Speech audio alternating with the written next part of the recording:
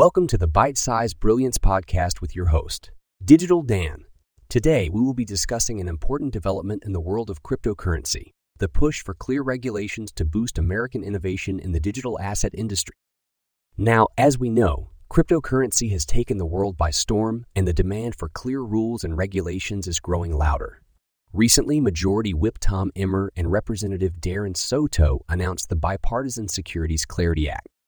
This act aims to provide much-needed clarity on the distinction between a commodity and a security in the world of digital assets.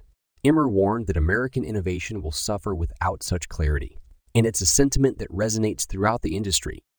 The lack of clarity in existing securities law presents a significant challenge for the ever-evolving cryptocurrency market.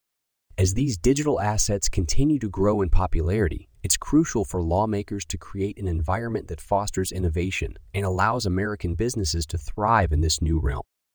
The Securities Clarity Act is a step in the right direction for the industry, and it's important for us to keep an eye on further developments in this space. If you're interested in learning more about this topic, you can learn more on my website. Thank you for tuning into the Bite-Sized Brilliance podcast.